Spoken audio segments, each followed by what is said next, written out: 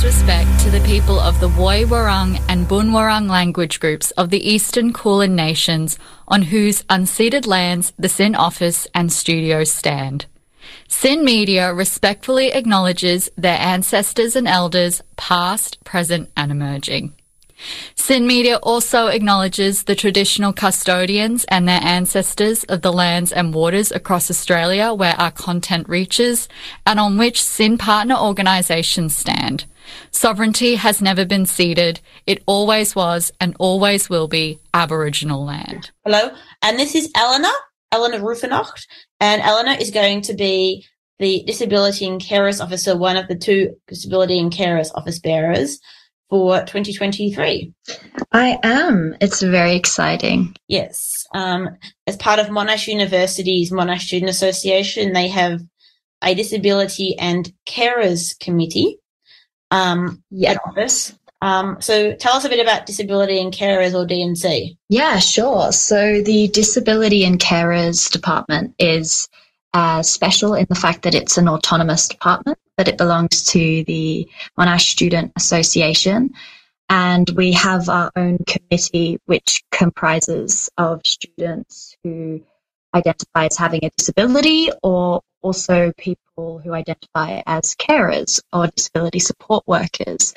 And essentially we, as office bearers, and with our committee, work towards advocating for students with disabilities, also in their educational lives, but also within the university community. So we work with the MSA for events, and we also organise our own events to foster community and to ensure that all students feel supported. So Disability and Carers. So you offer support for students, and you also do advocacy for students with the university itself to try to make Monash a more inclusive space. Exactly. Particularly accessibility issues in certain units, and where educators might not be as inclusive or understanding. So we really hope we seek to promote awareness of what it means to have a disability and how you can support people with disabilities, and also work on dismantling systems of ableism that are very apparent in our institutions and also society.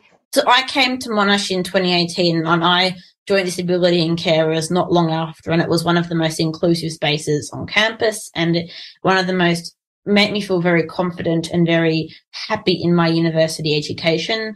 They have always been very good. They do a lot of wonderful, fun activities for students that are fully autonomous, and they also do a lot of really good activism within the MSA to make sort of break down stigma of disability amongst students, and also amongst staff and the university's administration to make the university more accessible for students. Yeah, you've been involved in many events for many years, haven't you?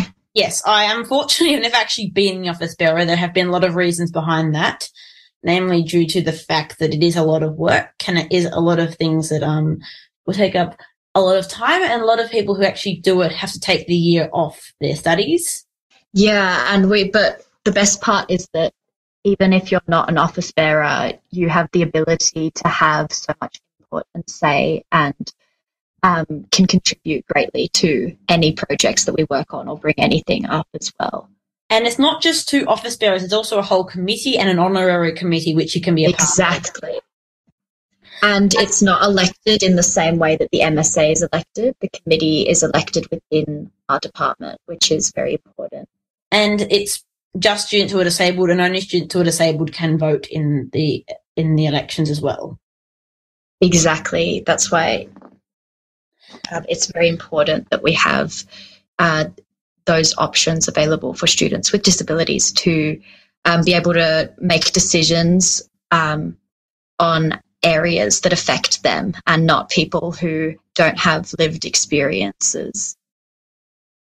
Yes, yeah, so, and the MSA, is the Monash Student Association, so they have other autonomous groups, women, Indigenous, people of colour, queer, and disability. Exactly. So we have a lot of student representatives and separate departments as well. So I've been involved in a lot of events. So one of the events I've been heavily involved in is the DNC Tea, which you hold once a week. And that is an event for students to meet up with other disabled students on campus, get involved in a lot of advocacy. And we just talk about, we just have a fun, we just talk about, we can talk about anything at those events, and it's a lot of fun. And being everyone from a disabled perspective, a lot of the conversations are not as hard for people to have. They are much more inclusive conversations, and it's a safe space for people who are disabled to talk about it. And it's not just that, we also have like a safer space of policy. So it's, even if you're, people who are, queer, we're not going to say anything as offensive and that as well. Yeah, I think it's so important to have these safe spaces, particularly in, for example, university, which can be extremely isolating, because there are so many barriers to even getting to university for a lot of disabled students. And also the pressure of, for example, individuals who are masking their disabilities or get very anxious about social situations. It can feel really hard, and it can feel just absolutely draining and exhausting to constantly feel like you don't really fit in and you don't really belong. And so DNC provides that community, which gives everyone a place that they belong and can, form fantastic friendships and social networks and find people who are equally passionate about the same areas as them, and also just finding people that you could really relate to and share, the same experiences with. It's pretty important and really special. I think one of the most important questions that people, is what made you choose to become an office bearer? What sort of made you, decide to take on this very, very exhausting and difficult role? A lot of people would argue is very hard. Yeah. So disability advocacy has been something that has been really, really prevalent in my entire life. Very, very, very important to me. I grew up in Switzerland, so I had a very hard time there because there's not a lot of accessibility and consideration for students who are different or have different needs. And moving here, it became it came to the forefront of my focuses. So I study psychology because I'm particularly interested in developmental disorders, and I also became a disability support worker for about 1.5 years, which was an extremely full-on position. And I also have done a lot of advocacy and had a lot of involvement with federal disability politics. So I follow that very closely and have done quite a few different things with the Australian Network for Disability. And so for me, this was just a bit of a no-brainer, if I'm honest. I just care so much about, and I get so frustrated by the lack of representation and the lack of accessibility, even just within uni and within our education, that I don't think people are even aware of, because a lot of people don't understand how ableist certain structures can be, because if you don't have a disability, you're not going to see those things. So even though I knew that an office bearer position would be quite time consuming and definitely a lot of hard work, it was something that I just knew I had to commit myself to, because this is what I'm doing anyway. It's kind of what my entire life revolves around, is focusing on how I can better make the world around me more accessible, and then also work towards advocating for students with disabilities. And I thought this would be the perfect position where I can actually have sort of a voice and a position to do that. So not only do I have these ideas, but I can actually put them into practice and I can actually hold certain people accountable. And that was really important for me, as well as just like, you know, being an advocate for our community and working within our community and developing stronger connections. And I think this is a fantastic learning opportunity for me too, honestly. I'm very excited. I think that is very true. And as a disability advocate myself who has taken upon SYN's Raise the Platform role, it is so important to just, you know, create inclusive societies and create societies that are, you know, caring and helpful for disabled people, because it is a very, very hard, in some cases, you know, we face a lot of challenges with being a disabled person and with being disabled people living. And it can be very hard for us to just, you know, be included and have, you know, people be more understanding of our disabilities. So it is so important to break down those structures and to just make us feel, you know, safer and feeling like we can be included. Exactly. And I think it's a very interesting area, which is some people say, oh, I don't want to get involved in politics. I can't be bothered with that. But when you grow up as someone with a disability, you're involved in politics, whether you like it or not, because people are, you know, debating your value and debating if you're worth it, and you're being faced with all of these very real issues and these experiences of ableism, from like microaggressions to like full-blown discrimination. And it's like you can't just ignore it. So it's definitely a very hard thing to endure. But for me, I think being involved and doing anything I can in the positions that I'm in is just really important to me to spread sort of increase awareness and also spread like better messages and information amongst the public, because there's so much misinformation out there and there's so many misunderstandings. And if we break that stigma, then we can make the world a little bit better for people who are growing up with disabilities in the future. What do you have planned for next year under your reign, really? We have, I suppose, a few key focus areas. So DNC obviously can cover a lot of ground, and it's very easy to spread yourself a little bit thin going into a lot of different things and just being super on board with everything. So I'd break down our areas into maybe like 3 areas. One of them would be education. So within units, I think in particular, we have lecturers and professors and tutors who are experts in their fields. But just because they're experts does not mean that they are trained in being educators.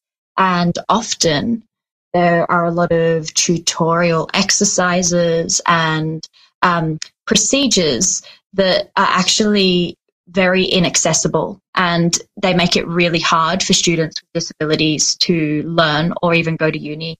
And we would like to potentially implement some sort of education, maybe module or process, which means that there is at least a base knowledge and awareness of disability and how to be an educator that is inclusive of everyone. Secondly, relating to education, of being registered, you know, with DSS, for example, is that it should make things much easier for you to get special considerations because you're registered. So you shouldn't have to justify and explain your entire disability every single time you need an adjustment. And at the same time, at the moment, it's quite often the responsibility is quite often put on the students to get all of their accessibility needs and their alternative arrangements met.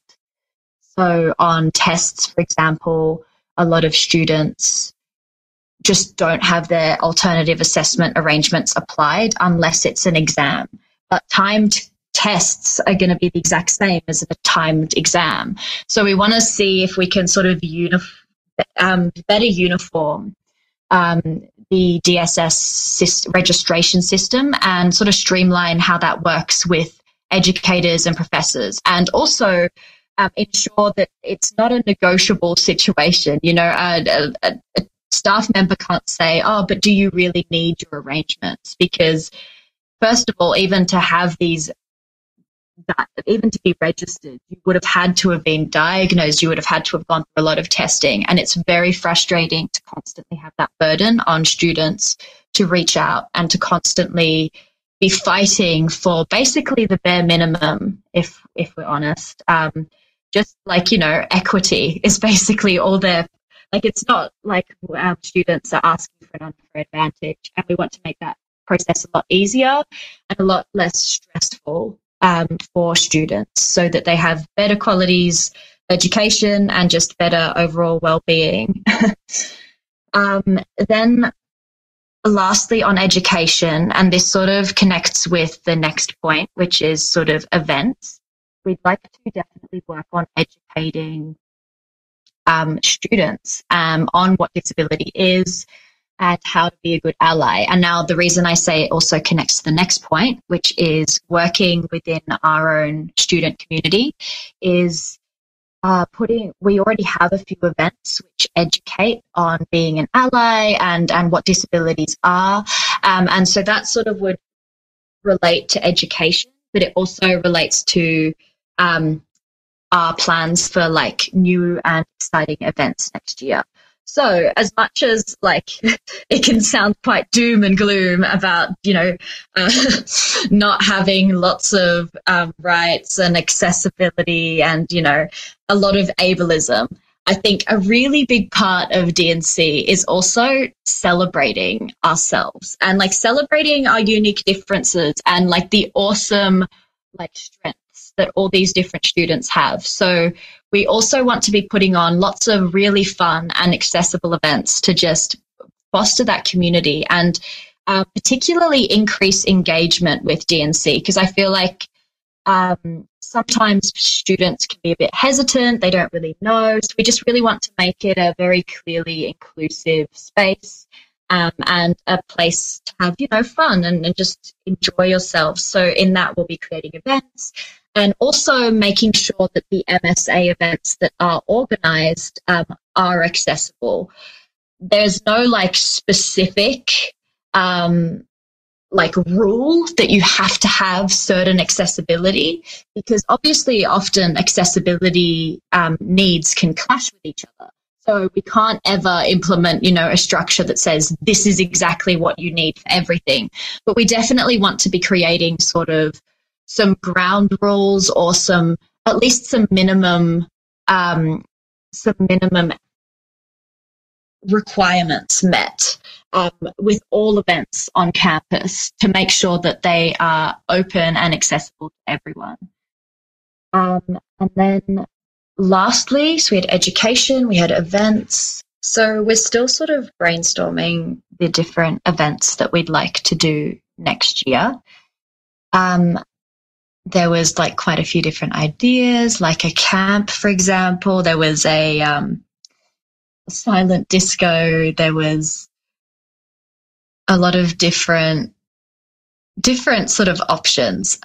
We definitely want to maybe continue the Auslan classes, definitely be promoting the Sunflower Scheme, which just recently launched. We want a lot more events with students, for students with disabilities and who are carers, as well as combined events within the community. So there were suggestions of like camps. We definitely want the Auslan classes to continue, like maybe a silent disco, looking at neurodivergence through a queer lens, potentially looking at the overlap between being queer and being neurodivergent.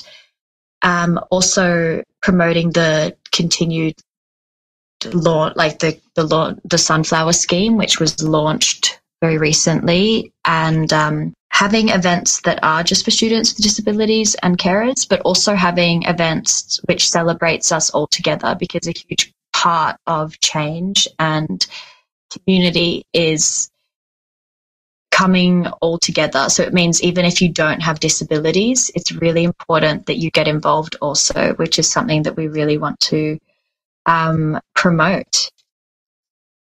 And also elevate a lot of students' voices through our events by organising things with our committee, and then also giving students sort of a lot of autonomy and an ability to also decide on what they might be looking for. I mean, we're always open to new ideas and new events and concepts. When we talk about accessibility at Monash, what do you think Monash does really well, and what do you think that they could improve on? And do you think the Student Association versus the University Administration itself, there's a lot of discrepancy between those two, between they do well and they don't do well? I think that's a really good question. I think that's a very clear sort of distinction that you made, which is really important, is when I'm thinking of all of the really positive disability things that happen at Monash, I do tend to think of D&C and less so sort of the uni. The good thing that the uni does do is once you have a disability advisor, they tend to be really great at advocating for you. And on top of that, universities are not like VCE. And I don't think a lot of students realize this, but in VCE, you have to provide heaps and heaps and heaps of evidence that you need that extra, say, 15 minutes for writing speed, or for example, or that you really need a scribe. And it was the same in the IB program. And often if your request was rejected for a scribe, you'd be too scared because you'd be like, no, my entire like application has been rejected. Now I won't be able to use a computer, for example. Versus Monash actually has the ability to make their own decisions.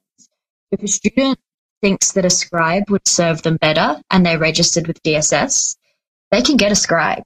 And they don't have to pay anything. They don't have to do anything. They just have to communicate with their disability advisor, and that can be arranged.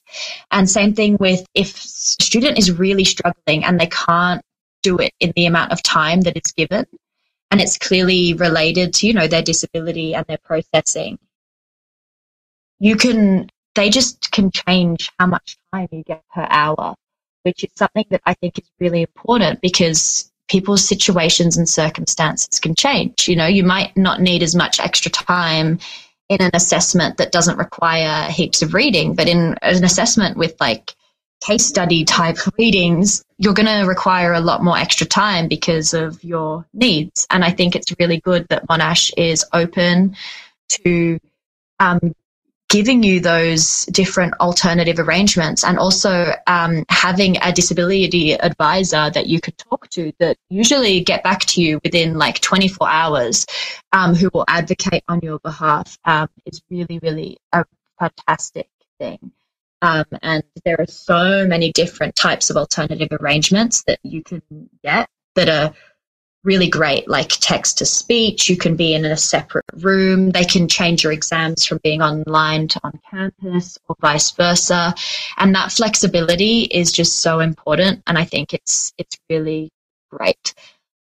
Secondly, I would say, obviously, I think the extension system is definitely a positive at Monash. I mean, you can get longer extensions if you do have a disability. But that being said, I think it's also a bit of a criticism of the uni. The extensions are the main things that I've always got as a student. And, apparently there are some changes to the extensions. I haven't really heard about that, but it's... Yes. And I don't know what's actually happened. Yeah, so very annoyingly, essentially they changed the So after advocating, our current office bearers were able to get flexible extensions in the fact that if you could apply 2 days after the deadline and still receive an extension without having to provide copious amounts of supporting documentation. However, recently they changed the system, and this has happened a few times. They changed the special consideration system without consulting with students. So they just suddenly changed the forms, and they changed the amount of days that students could apply for an extension for. So usually DSS students can apply up to 14 days. And if it's longer, they need to provide a large amount of evidence to that and supporting documentation. But they actually changed it now, so you can only apply for, say, a maximum of 10 days, which is barely anything more than, and they were actually wanting to do it even less. But I know the current office bearers were saying, well, the average student who doesn't even have a disability is able to apply for a 5-day extension. How is that really any more at all? Which is very true. And on top of that, right now, the forms are sort of saying that you need to explain why and how your disability affects your ability to do the assignment, and then how an extension will help. Which is a bit silly, because the point of being registered is that they can see what your disabilities are, and they know that you have a disability. You shouldn't have to justify yourself as having a disability.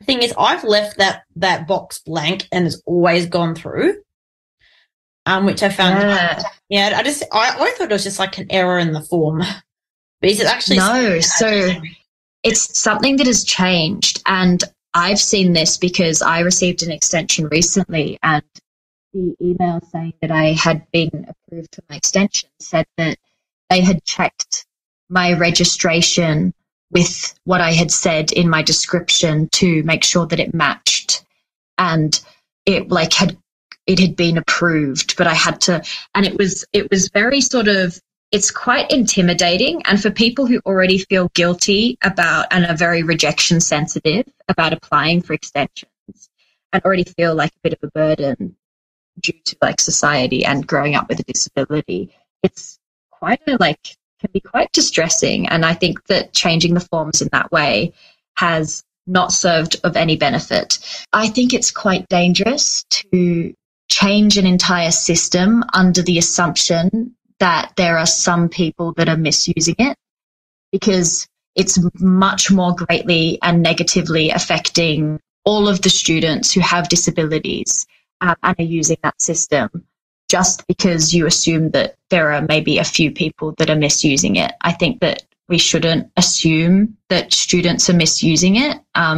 We should, the whole point of this system is, and a lot of students aren't registered when they should be, is because it was created to provide support, and that's exactly what it should be doing. It shouldn't be trying to intimidate you or really question your need for an extension, because that's the whole point of being registered with DSS, and having a disability. It's so annoying to have to constantly justify yourself and constantly re-explain your disability again and again and again. And from a psychological perspective, it's actually really damaging, because we have things like stereotype threats, where it's like when you're constantly reminded of your labels and identities and maybe cognitive deficits, for example, you're more likely to then perform academically worse, which is a really horrible prospect,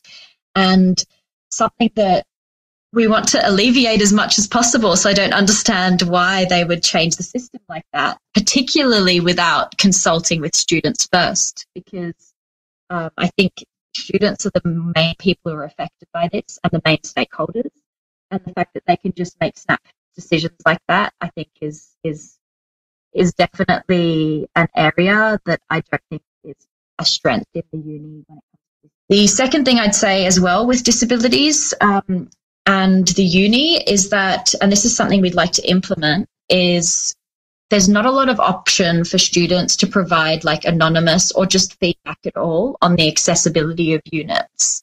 So things like in the student reviews of units, there's obviously two options, which is usually for, well, you get a little scale on how to rate how engaged you were, how good you thought the tutor maybe was, and then you can add a strength and a disadvantage.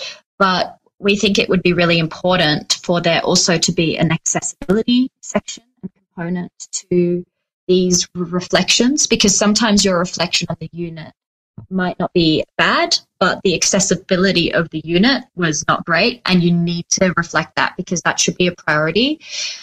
So having that option for students to provide feedback on the accessibility of units and tasks and stuff. And similarly, maybe an anonymous form on the Moodle pages for each unit that is there. Hopefully it's only there for like as a precaution. But if the units are not going very great for accessibility and a student is too anxious or scared to, you know, reach out and in a way that they are personally identified, they can fill out a form that is anonymous and say, hey, this was not really accessible, or hey, can you change this part? And then tutors and lecturers can choose to take that on or not. But at the moment, there's not even a communication platform for you know, queries and also complaints and criticisms and about disability and access. It's almost identical to what I was doing when I started at Monash. I was originally doing the psychology German minor and theatre major, the extended psychology major as well. I dropped out because for two reasons. First, I had, you know, a change of interest towards history. And secondly, I did find I had some very bad experiences with ableism in that class. So I did feel that the class was very, you know, it was very accessible for me, and I decided, you know, I just didn't want to do it anymore. I did extremely poorly academically. I was barely passing the units. And in the year, I just decided after 1 year that I wanted nothing to do with psychology at Monash anymore, and I just completely dropped out. And and the more I learn about Monash University's psychology department, the more I realise that advocacy is needed. It is not an environment that is very safe and accessible for disabled students. And Monash University itself has a very, very ableist history. Their psychology department has a very ableist history. And I definitely think the psychology at Monash needs to be, you know, really needs to be looked at from a disability perspective. I completely agree. I've had many, many, many challenging experiences with the psychology department at Monash.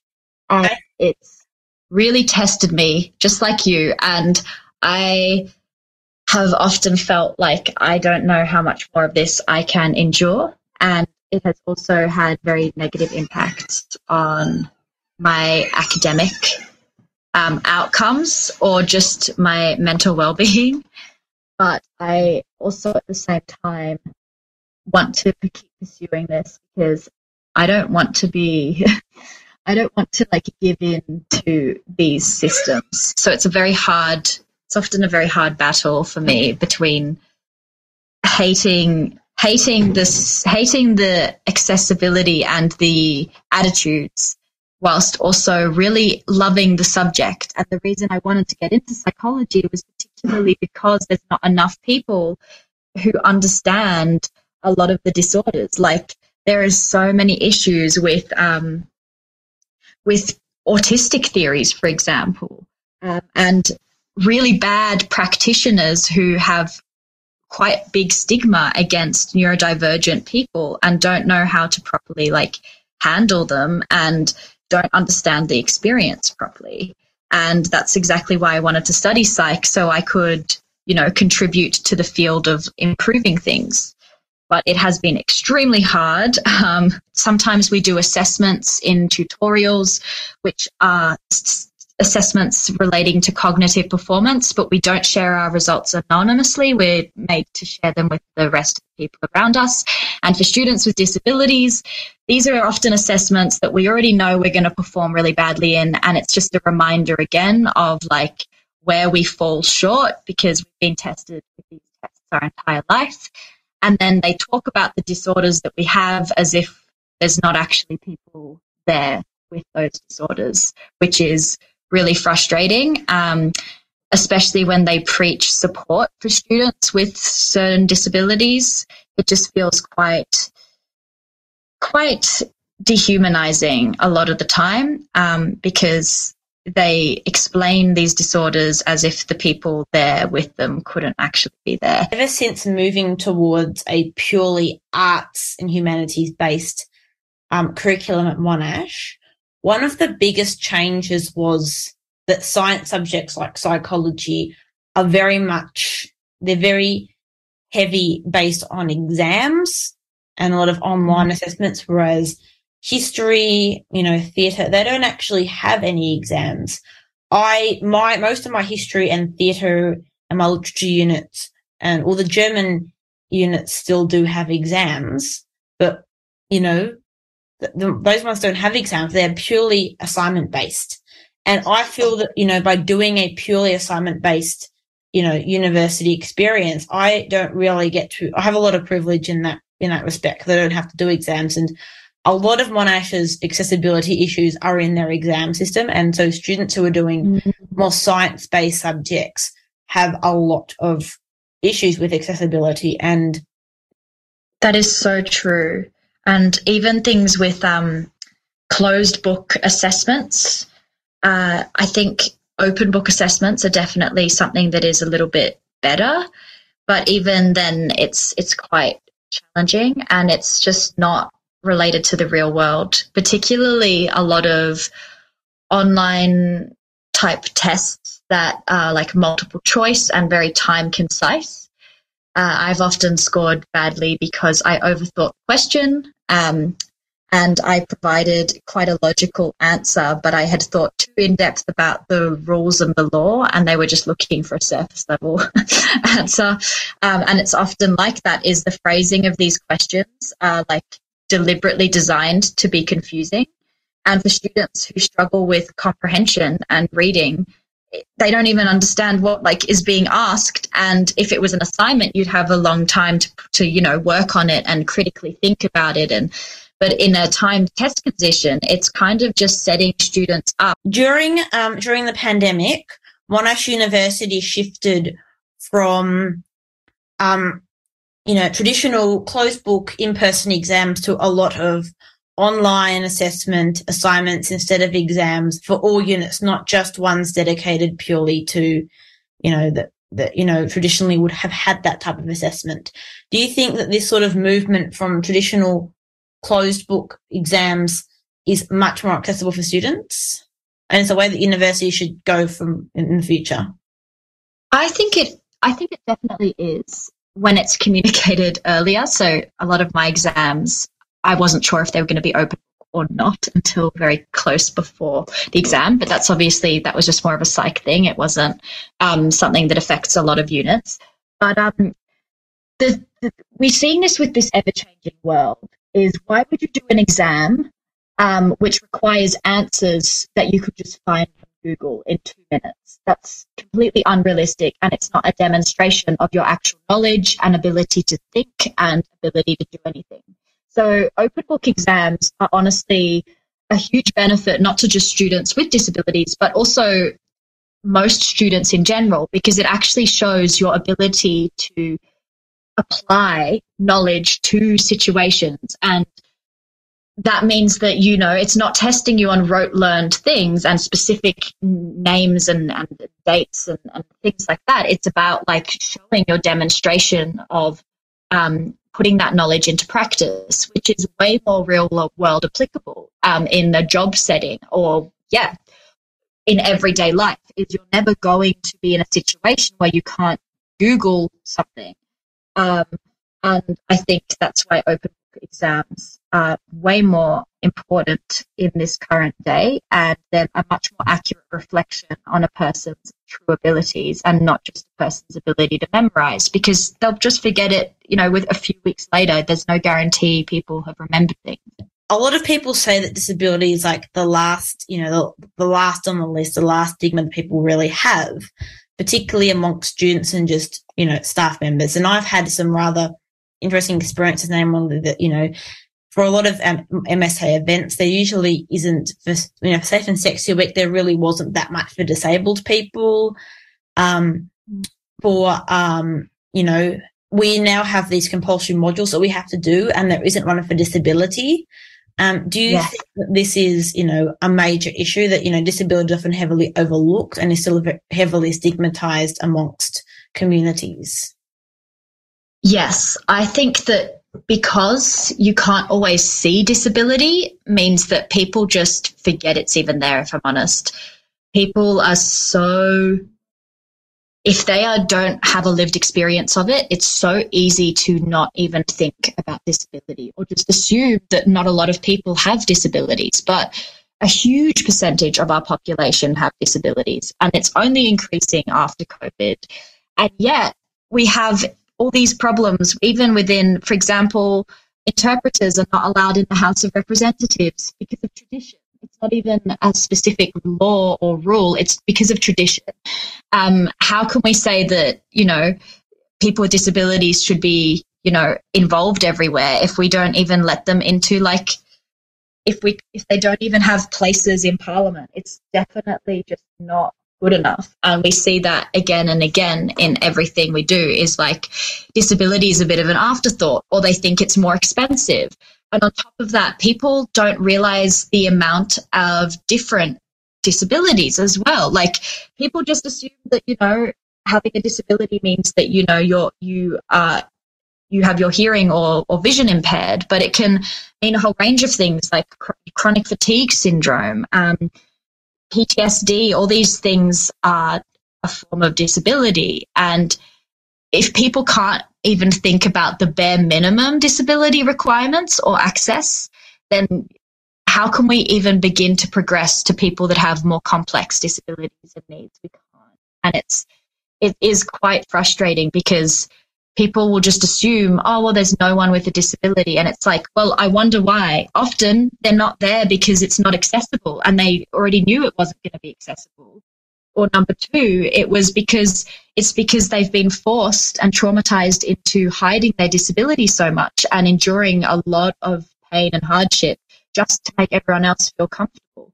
And we need to stop that. We need to realize that also, and this is a bit of a personal opinion, but moving away from the concept of abnormality and disorder, and moving more towards the direction of difference. Because no, we don't need fixing, we're different. And we need to be able to understand those differences to also accommodate those differences. And they should be always at the forefront of our ideas and what we the events we create. And this has come to the end of our show today. Awesome. Thank you so much. We hope you have a wonderful 2023, and this has been Raise a Platform on SYN.